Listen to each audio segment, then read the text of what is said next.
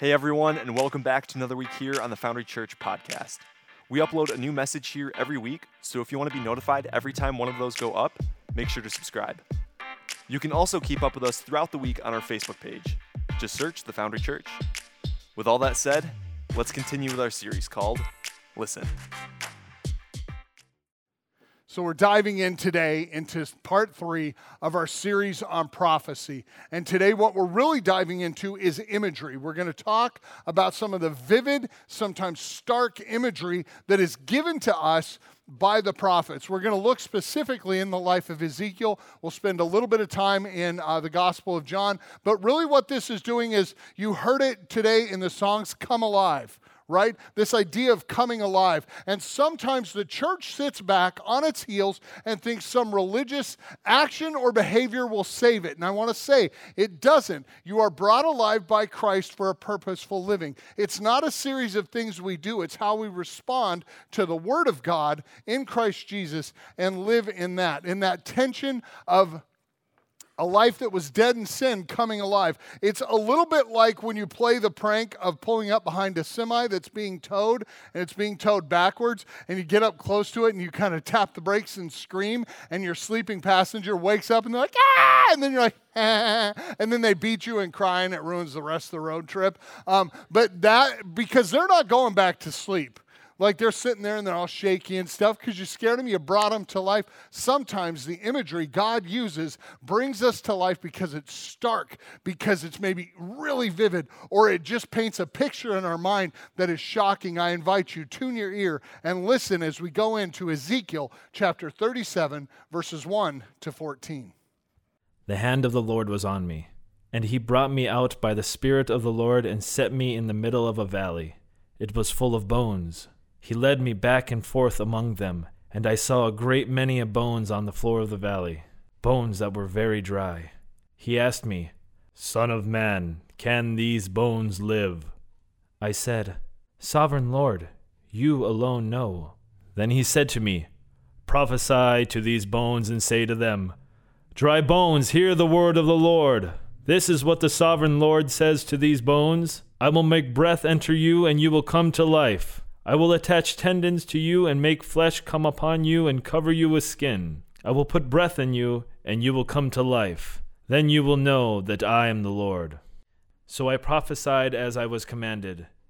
And as I was prophesying, there was a noise, a rattling sound, and the bones came together, bone to bone. I looked, and tendons and flesh appeared on them, and skin covered them, but there was no breath in them. He said to me, Prophesy to the breath. Prophesy, Son of man, and say to it, This is what the Sovereign Lord says. Come, breath, from the four winds, and breathe into these slain, that they may live. So I prophesied as he commanded me, and breath entered them. They came to life and stood up on their feet, a vast army. Then he said to me, Son of man, these bones are the people of Israel. They say our bones are dried up and our hope is gone. We are cut off. Therefore prophesy and say to them, This is what the Sovereign Lord says. My people, I am going to open your graves and bring you up from them. I will bring you back to the land of Israel. Then you, my people, will know that I am the Lord. When I open your graves and bring you up from them, I will put my spirit in you, and you will live, and I will settle you in your own land. Then you will know that I, the Lord, have spoken, and I have done it, declares the Lord. So we find ourselves in Ezekiel 37 having this kind of wild vision. He's having a vision that God gave him of something extraordinary, full of imagery. And what we have to do is understand that he's speaking of heavenly things, of things that only heaven can do. And what we realize in this is that God chooses to speak through visions and dreams. He chooses to do so. In Numbers chapter 12, we see a situation where Aaron and Miriam are called before God. Now, think of it this way. Aaron is Moses' older brother. Miriam, in the story of Moses being put into the Nile in that little basket, which was covered in pitch, she was the little girl kind of sneaking through the reeds, watching, and jumped out and said to the Egyptian princess, I know an Egyptian nursemaid who will take care of him. That's who Miriam is. Aaron and Miriam, Moses' older siblings. They get called to the front of the tent of meeting in Numbers chapter 12 by God. Now, I don't know about you, but I have a kind of a perennial guilty complex, and when I get called by any authority figure to an office, I remember the teacher would be like, Eric, you have to go to the office. I would clean up my things, and I'd be like, children, it's been good knowing you. Apparently, I'm going to the clink. Always felt very guilty. Can you imagine what it was like when God summoned Aaron and Miriam? I mean, you'd just be like, what did Moses tell him? You'd be so scared. It'd be so overwhelming, but God calls to them, and he comes down in a pillar of cloud. And listen to what God says, because this tells us that God's not just communicating to someone, this is how I'm going to talk. He's communicating to all of us, and he's declaring in the first person, this is how I speak. Then the Lord came down in a pillar of cloud. He stood at the entrance to the tent. He summoned Aaron and Miriam, and when the two of them stepped forward, he said, listen to my words. When there is a prophet among you, I, the Lord, will reveal myself to them in visions. I will speak to them in dreams. I will speak that way. I will choose to make my plans and what the matter on my heart is known to them by this way. So we know that God speaks in visions and dreams. Much like the vision Ezekiel had, we can see that there's visions and dreams. Now, I don't know about you, but have you ever had a dream that was so real but so vivid, like maybe you wake up and you smack your husband? I can't believe you did that. And you're like, sleep? I'm kind of confused. Right? Anybody? All right. Maybe only Erica and I have weird dreams. My spider dream was awesome when I was climbing the walls one time. I'm like, there's a huge spider because I hate them. Super vivid. Terrified me. And Eric's like, there's no spider. And then I woke up. I was like, oh, my shame is upon me. I didn't like it, right? It was terrible, but it was really vivid. God speaks in these things. There's other dreamers in Scripture. There's Joseph, the son of Jacob. There's Jacob who saw a vision of the ladder, Jacob's ladder, when he was sleeping next to the river Jabbok. There's Daniel, who we'll talk about next week, and make sure you grab your devotions as you go today. We're talking about Daniel. Make sure you get those on the way out. But he was a dreamer and an interpreter of dreams. There's Joseph, Mary's fiance. The angel Gabriel came to him in a dream and said, Joseph, do not be afraid to take Mary as your wife. The child that she will bear is from me. So we know that God speaks in this. And you may think, okay, maybe only in the Old Testament was it confusing. Maybe once when Jesus got on the scene and he began to speak some prophetic words that they just understood. There's a story in John chapter 3 of a guy named Nicodemus. He's one of the Pharisees, one of the scholars of Israel. And he comes to Jesus when Jesus had told him something. We're kind of going backwards with this, but he comes to Jesus and just asks after a teaching, how can this be? And Jesus said, you're the teacher of Israel. You're the teacher of Israel, and you don't understand these things? Very truly, I tell you this, and we testify to what we have seen and what we know. But still, you people don't accept our testimony. You don't accept what we're doing. Jesus said to him, I have spoken to you of earthly things, and you haven't understood them. How then will you understand if I start talking about heavenly things? When we start talking about heavenly things, we start talking about a matter that is close to the heart of God, the Word of God coming to us, declaring what is closest to His heart, what His deepest desire is. So then we start talking about hearts of stone, rattling bones, and rebirth. Let's spend time in a few different stories in Ezekiel and John 3, because if we look at these and we understand the imagery, we get a glimpse of the imagery and then understand the heart of God, maybe it'll make a little more sense. Ezekiel 36 says, I will take you out of the nations. I will gather you from the countries and bring you back to your own land. I will sprinkle clean water on you and you will be clean. Not too much needed for interpretation on that. I will cleanse you from all impurities, and I will cleanse you from your idols. I will give you a new heart and put a new spirit in you. Like, think of that. That is like just radically outside the boundaries of what they understand. We live in an era where there can be a heart transplant. This is Ezekiel, hundreds of years before Christ. How could they understand? And maybe we should have a little sympathy, because you can look at Scripture and be like, how didn't they get it? Right? So maybe let's do this. Anybody know who George Washington is? Yeah, of course you do. He's the awesome first president of the United States, right? And he was the leader of the Continental Army. And so what we can do is just imagine this. Let's imagine we bring George Washington here to present-day America in his awesome blue uniform, and we take him to an IMAX theater. And we put him, a big bucket of popcorn. This is delicious popcorn. And like sit him down, box of Sour Patch Kids. He's hurt my wooden teeth. Like, it's awesome, right? And then we, boom, put Star Wars on there. And he'd be like, what happened? Why is there a Yeti flying a spaceship? You know? And then Darth Vader comes on. Is this the King of England? Like, he would imagine, he wouldn't be able to fully understand. And then imagine when they go to hyperspace. If you're not a nerd like me, you should be. It's awesome. But like when they go to light speed and the stars go by, can you imagine like, oh, what happened to them? Did that furry thing fly in the spaceship? Did that kill him? Like, can you imagine how? And then you take him out, you give him some Mike and Ike's, Milk Duds, and send him back to Valley Forge and say, tell your commanders about that. Can you imagine him sitting down? Around this roasted duck, I would like to tell you of a long, long time ago. There's a steel falcon and a hooky that flies it. I mean, how would he explain it to him? And you would think like, well, of course that's not fair. He hadn't lived in this age. To you and I, we're like, it's just kind of an amazing story, and it's a lot of fun. It's Star Wars. We know it. It's a cultural thing. But to him, it's just, how would he ever explain, like, put on your fancy glasses, Benjamin Franklin, I have a tail, right? He would have a hard time telling them. How would he explain the imagery? How would he explain outer space? How would he explain all these things? It would be hard for him to do. That is what the prophets had to deal with.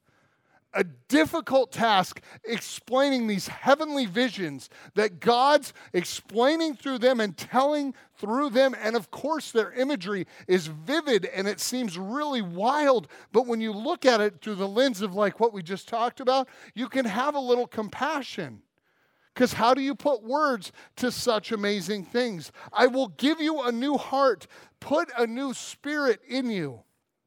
I'll remove from you a heart of stone and give you a heart of flesh. I will put my spirit in you and move you to follow my decrees and obey my laws. Think about this. When Ezekiel said this, the Spirit of God dwelled between the cherubim on the mercy seat in the Holy of Holies in the temple in Jerusalem. How could they ever imagine the Spirit of God inhabiting someone? But that's what God did for us in Christ. So we look at this and we say, wow, that is vivid imagery. It is vivid imagery. In Ezekiel chapter 37, the following chapter, you just heard it. Can you imagine with me what that would be like? When you talk about like a valley of bones, there actually is one. The German 6th Army besieged Stalingrad. When they attacked Russia and went in Operation Barbarossa, the German 6th Army attacked Stalingrad and literally were ground to powder. The destruction of the German Army Group Central 6th Army absolutely wiped out 285,000 accounted for soldiers dead in the field. And if you go back to Stalingrad today and you go to the outskirts, you will see fields with bones. And it's not because the cows died. They're human bones. They're human bones. And they litter a field. Now, for Jewish people, To be around bones would be unclean because they're dead. But nobody looks at a pile of bones and says, maybe we should do CPR. I think we can get him back. Right? That'd be weird. That'd be really weird. But what does God say? Son of man, speak to the bones. Speak to the bones. Prophesy to them. And so Ezekiel begins to speak. And then he hears the most amazing thing. He hears a rattling sound. Now, I don't know about you, but I'm half chicken when it comes to skeletons. I don't like them. They upset me. They're all bones. I don't like them, right? Can you imagine when they're like, clack, clack, clack, and then they stood up? I'd be like, deuces. I'm out. I'm done. This is weird. It's creepy. I don't like it. But not only that, he's saying prophesy over them, and then tendons appear, and muscle appears, and then the skin covers them, and they stand before him. And God says, Son of man, prophesy to the breath. Now get this, church. The breath. In Greek, it's pneuma. In Hebrew, it's ruach. To us, it's the Spirit of God, the wind of God. Prophesy to the Spirit of God to move in these bones, to move into these bodies. And suddenly life filled them. Remember in Genesis when God breathed the breath of life into Adam? That's what we're talking about. Brand new God-given life. From a valley of dry bones, new life and new purpose. And then we can look at John chapter 3 when Jesus was talking to Nicodemus, the conversation that preceded the one we heard earlier. When Jesus had been doing a teaching and he said, if anyone wants to follow me, they must be born again. To which Nicodemus was like, that's super weird, man. So he's a Pharisee, but he can't really be seen associating with Jesus. So he goes over and he has kind of a quiet, dark alley meeting with him. And he says, look, Rabbi, I know that you're from God. I know you were sent by God. No one could do what you're doing if they weren't from God. But here's the deal. Do I have to go back in the womb to be born again? By the way, my mom said, please no. But anyway, right? Think of it. He's a literalist. He's sitting there going, how can I be born again? This is impossible for human beings. How can this happen? How can I get a new heart? If you're in Ezekiel, how can the dry bones live? Here's what we understand about imagery.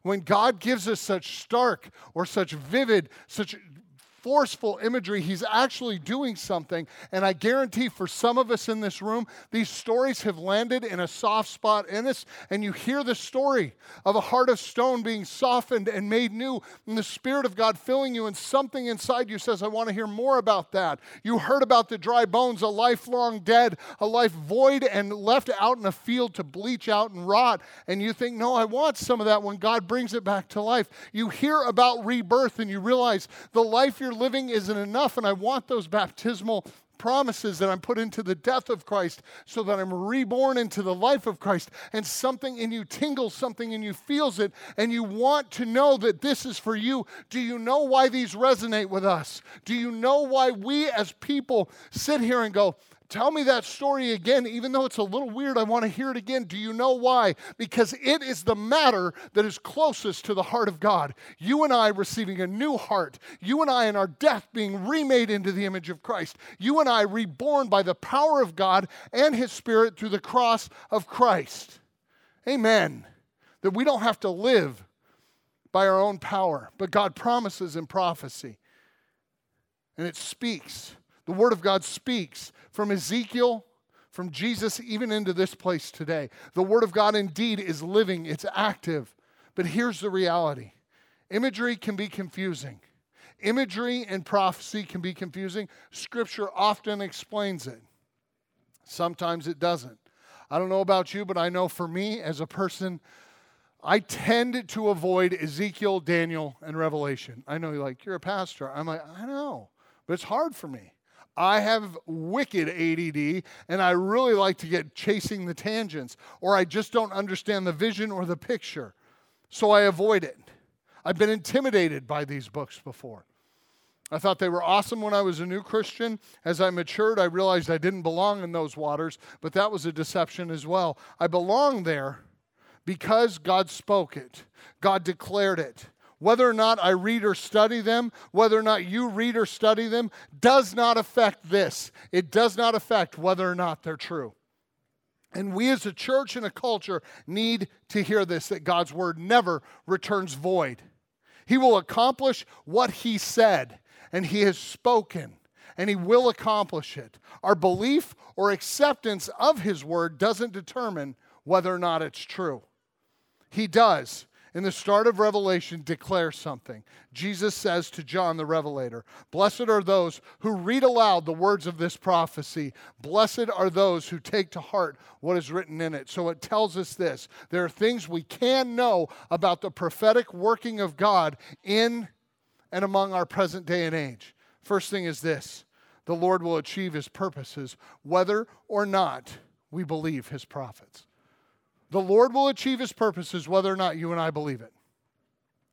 Anybody here ever see Elf, the movie? Every hand should go up, right? Yeah, of course you saw Elf. So let's just get a picture of maybe some of our modern day theology in America. There's a scene where Santa at the end of this movie is scraping through Central Park with much winded reindeer trying to get off the ground. The rocket attached to Santa's sleigh has been knocked off, and he needed a rocket because the belief-o-meter just wasn't as strong anymore. And so he's like, oh, and Zooey Deschanel, this actress, gets up, and she has this awesome kind of back-of-the-throat voice, and she stands up bravely in front of everyone. She goes, "You better watch out. You better not cry. You better not pound, and then a crowd about your size did what you're doing to me." Poor girl. You're like, why is that happening, right? Trust me, we get there. Then a few people are like, "Santa Claus is coming." And the belief-o-meter goes, and starts ticking up. And then people start singing more, with a little bit more of an august presence. And they start really singing, "He's making a list. He's checking it twice. He's going to find out who's..." And they're really getting into it. And the belief-o-meter's ticking up. But there's a hard-hearted publisher, father of Buddy the Elf. And no, he's not going to sing. He's too good for this. There's no way. Finally, he can't take it. And he's like, "Santa Claus is coming to town." And the belief-o-meter pings to 100. The sleigh takes off because people believed. That is not Scripture. It doesn't matter if you believe it. It's just true. God is not like Santa's sleigh. He doesn't need you to believe for it all to work, or else this would be a crazy garbage fire. He doesn't need your belief for his word to come true. God simply is. It's not up for debate. He is the truth. Your truth, my truth, somebody else's truth, that is a lie from the pit of hell. Truth is not subjective. God is truth. Jesus Christ is the truth. There is just truth. It's not rooted in our feelings. It's not rooted in how we like something. It is simply true. If I got pulled over for doing 55 in a 20, which maybe has happened, so if I got pulled over and the cop said, "You were doing 55 in a 20, and I said, "That's your truth. My truth says, I'm thinking 32. And he says, "Here's your ticket." And I'm like, "Yeah, this doesn't feel true to me." And he would ask the question, "You want to ride back in the back of my car or just shut up and pay it?" Right? Because my truth doesn't really matter. I'm holding the truth. He nailed me for what I was doing wrong, right? Right? That would be the arrogance of our subjective belief about truth. Like, we can just be like, "Well, maybe God created it that way, but I don't know if that's my truth." When Moses asked God, "Who shall I tell Pharaoh sent me to kind of confront you and set my people free?" God made a declaration of identity, and it was this: "Tell him that I am who I am sent me. Whether you believe it or not, I am. Whether you like it or not, I am." Whether we accept the truth or deny it doesn't change its present reality. His being will make matters complete. But here's the best part of it. I love this aspect of it. He didn't just say, "I'm going to force this thing through." He invited you and I. Remember Ezekiel 36? "I will fill you with my spirit. I will give you a new heart. I will let you play a role in redemption's story if you will receive me on my terms, not yours." He invites us to it. His being will make matters complete. His generous spirit, his mercy, and his grace invite you to be a part of it. How good is God? So we can look at prophecy and know that God will achieve his purposes whether or not we believe his prophets. We also know that prophets show the mercy and the love of God. The prophets show the mercy and love of God. Yes, the imagery is strange. Sometimes there's confusing images, but the heart of the matter closest to God, is to communicate to his people that they are far from him and he wants them to come home. That is the heart of the message. A prophecy may contain some images you find adverse, alarming, or even scary, and it's not because God's mean. It's simply because he wants your attention, and he wants you not to be afraid of him, but to be afraid of life without him, to be afraid of life apart from him. The warning God gives us is out of love. I want you to imagine a scene with me. A big green field, let's think coast of Ireland, with a 1,200-foot sheer cliff on an edge. And Erica and I are out there playing catch, because we like to play catch in Ireland. Don't judge. And she steps back, and she rockets one, just like Peyton Manning. Heck, oh, my goodness. And I take off running, and I am quick. Think Odell Beckham Jr. with some extra weight in a middle-aged body. Whoosh! And I'm going, and it's just chariots of fire. And I'm locked on the ball, singularly focused, and I'm running full speed. Meanwhile, I hear screaming, "Stop, stop." And I'm like, I'm not going to stop. I'm about to Odell this thing, and you're going to see what kind of man you married. And I jump up, right? And she's like, "Stop." And right before I jump, I just like, what? And the ball goes off the cliff. I was about to have a moment that would have not only been amazing, by the way, I would have caught the ball, but it would be like, whose house, right? And off you go into eternity, because you won't stop out of a cry of love. Stop. Stop. Not because I don't want you to be, like I'm against you being awesome, because I'm against you being dead. God doesn't want us spiritually dead. He's saying stop.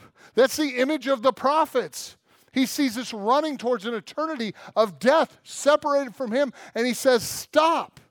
So church, we at the Foundry have these things we call plumb lines.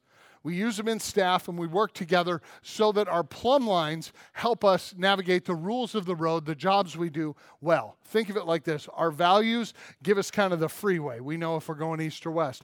But our plumb lines are the lane lines, and that keeps you running in line. One of them, if you're in groups, you heard this week, clarity over creativity. If we have a really creative idea, but it muddies the message of the gospel, we scrap the creative idea and we stay true to the gospel.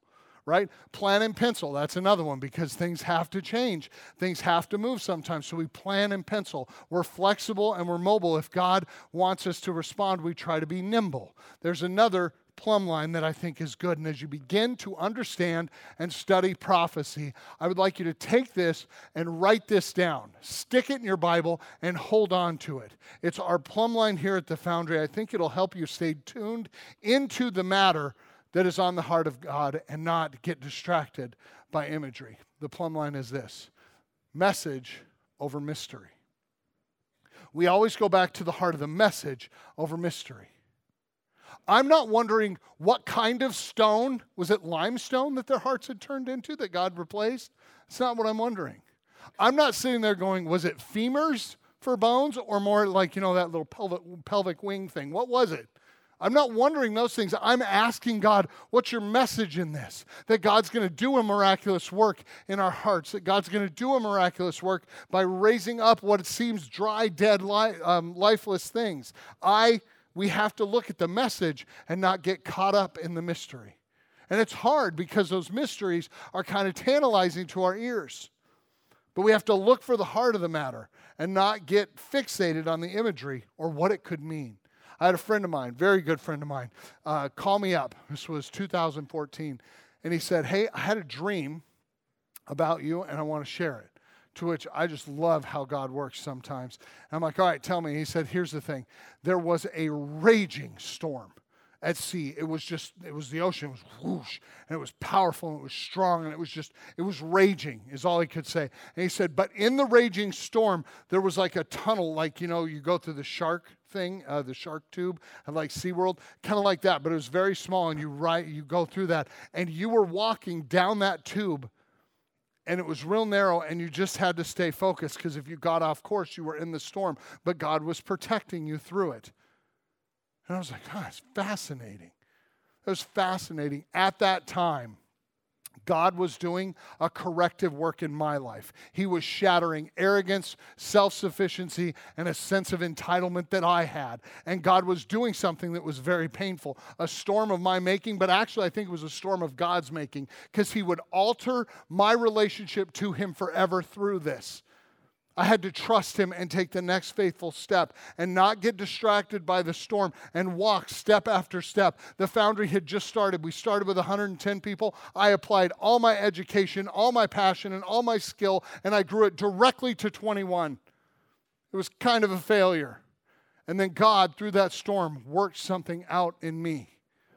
And I had to stay focused. And I praise God for that word in my life that said, just take the next obedient step in Christ.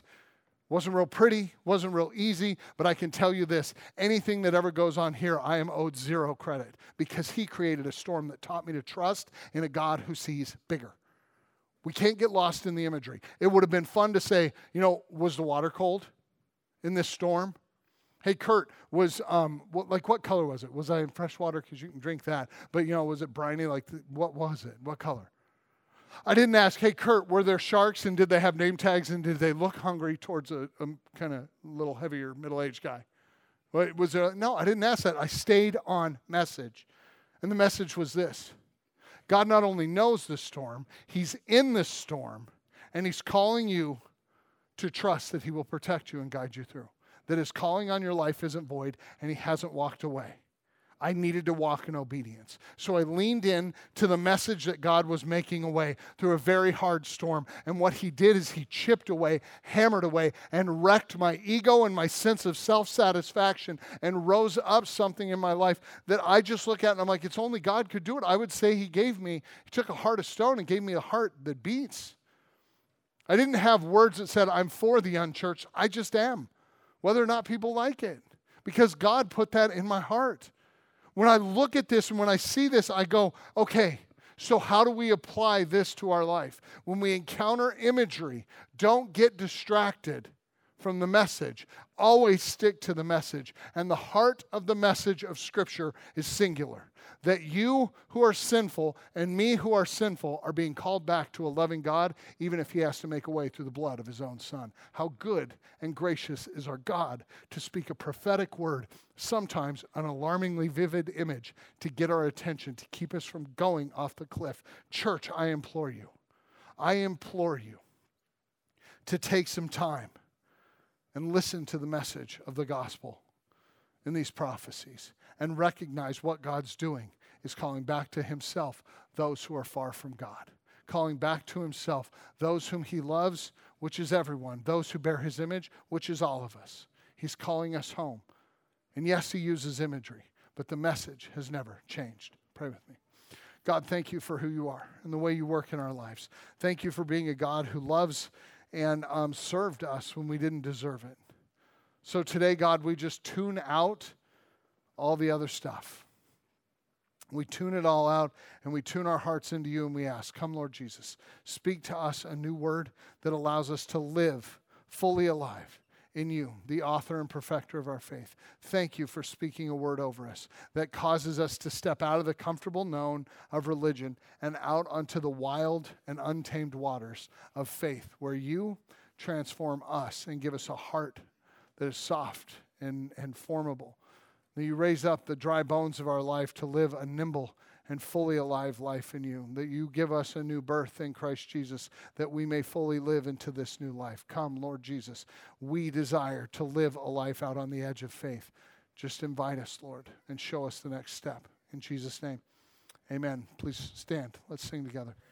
Maybe you're living in that place where you're just tired of being a religious relic, where there's no heartbeat in your faith, and you're like, I just need someone to pray with me. Or you're just flat out dead. You're a valley of dry bones, and there's nothing left, and there's no hope. Don't ever say that in the Christian faith. We serve a God who makes the dry bones rattle. He raises up the dead, and I invite you today, friends, if you need a rebirth, if you need to experience the goodness of God, don't neglect it. We have 2 prayer stations up here. Would love to pray with you after the service. We would love that. Please don't hesitate to come down after the service. But for those of you out there who are just going to grab devotions and go into it, I want to invite you this week.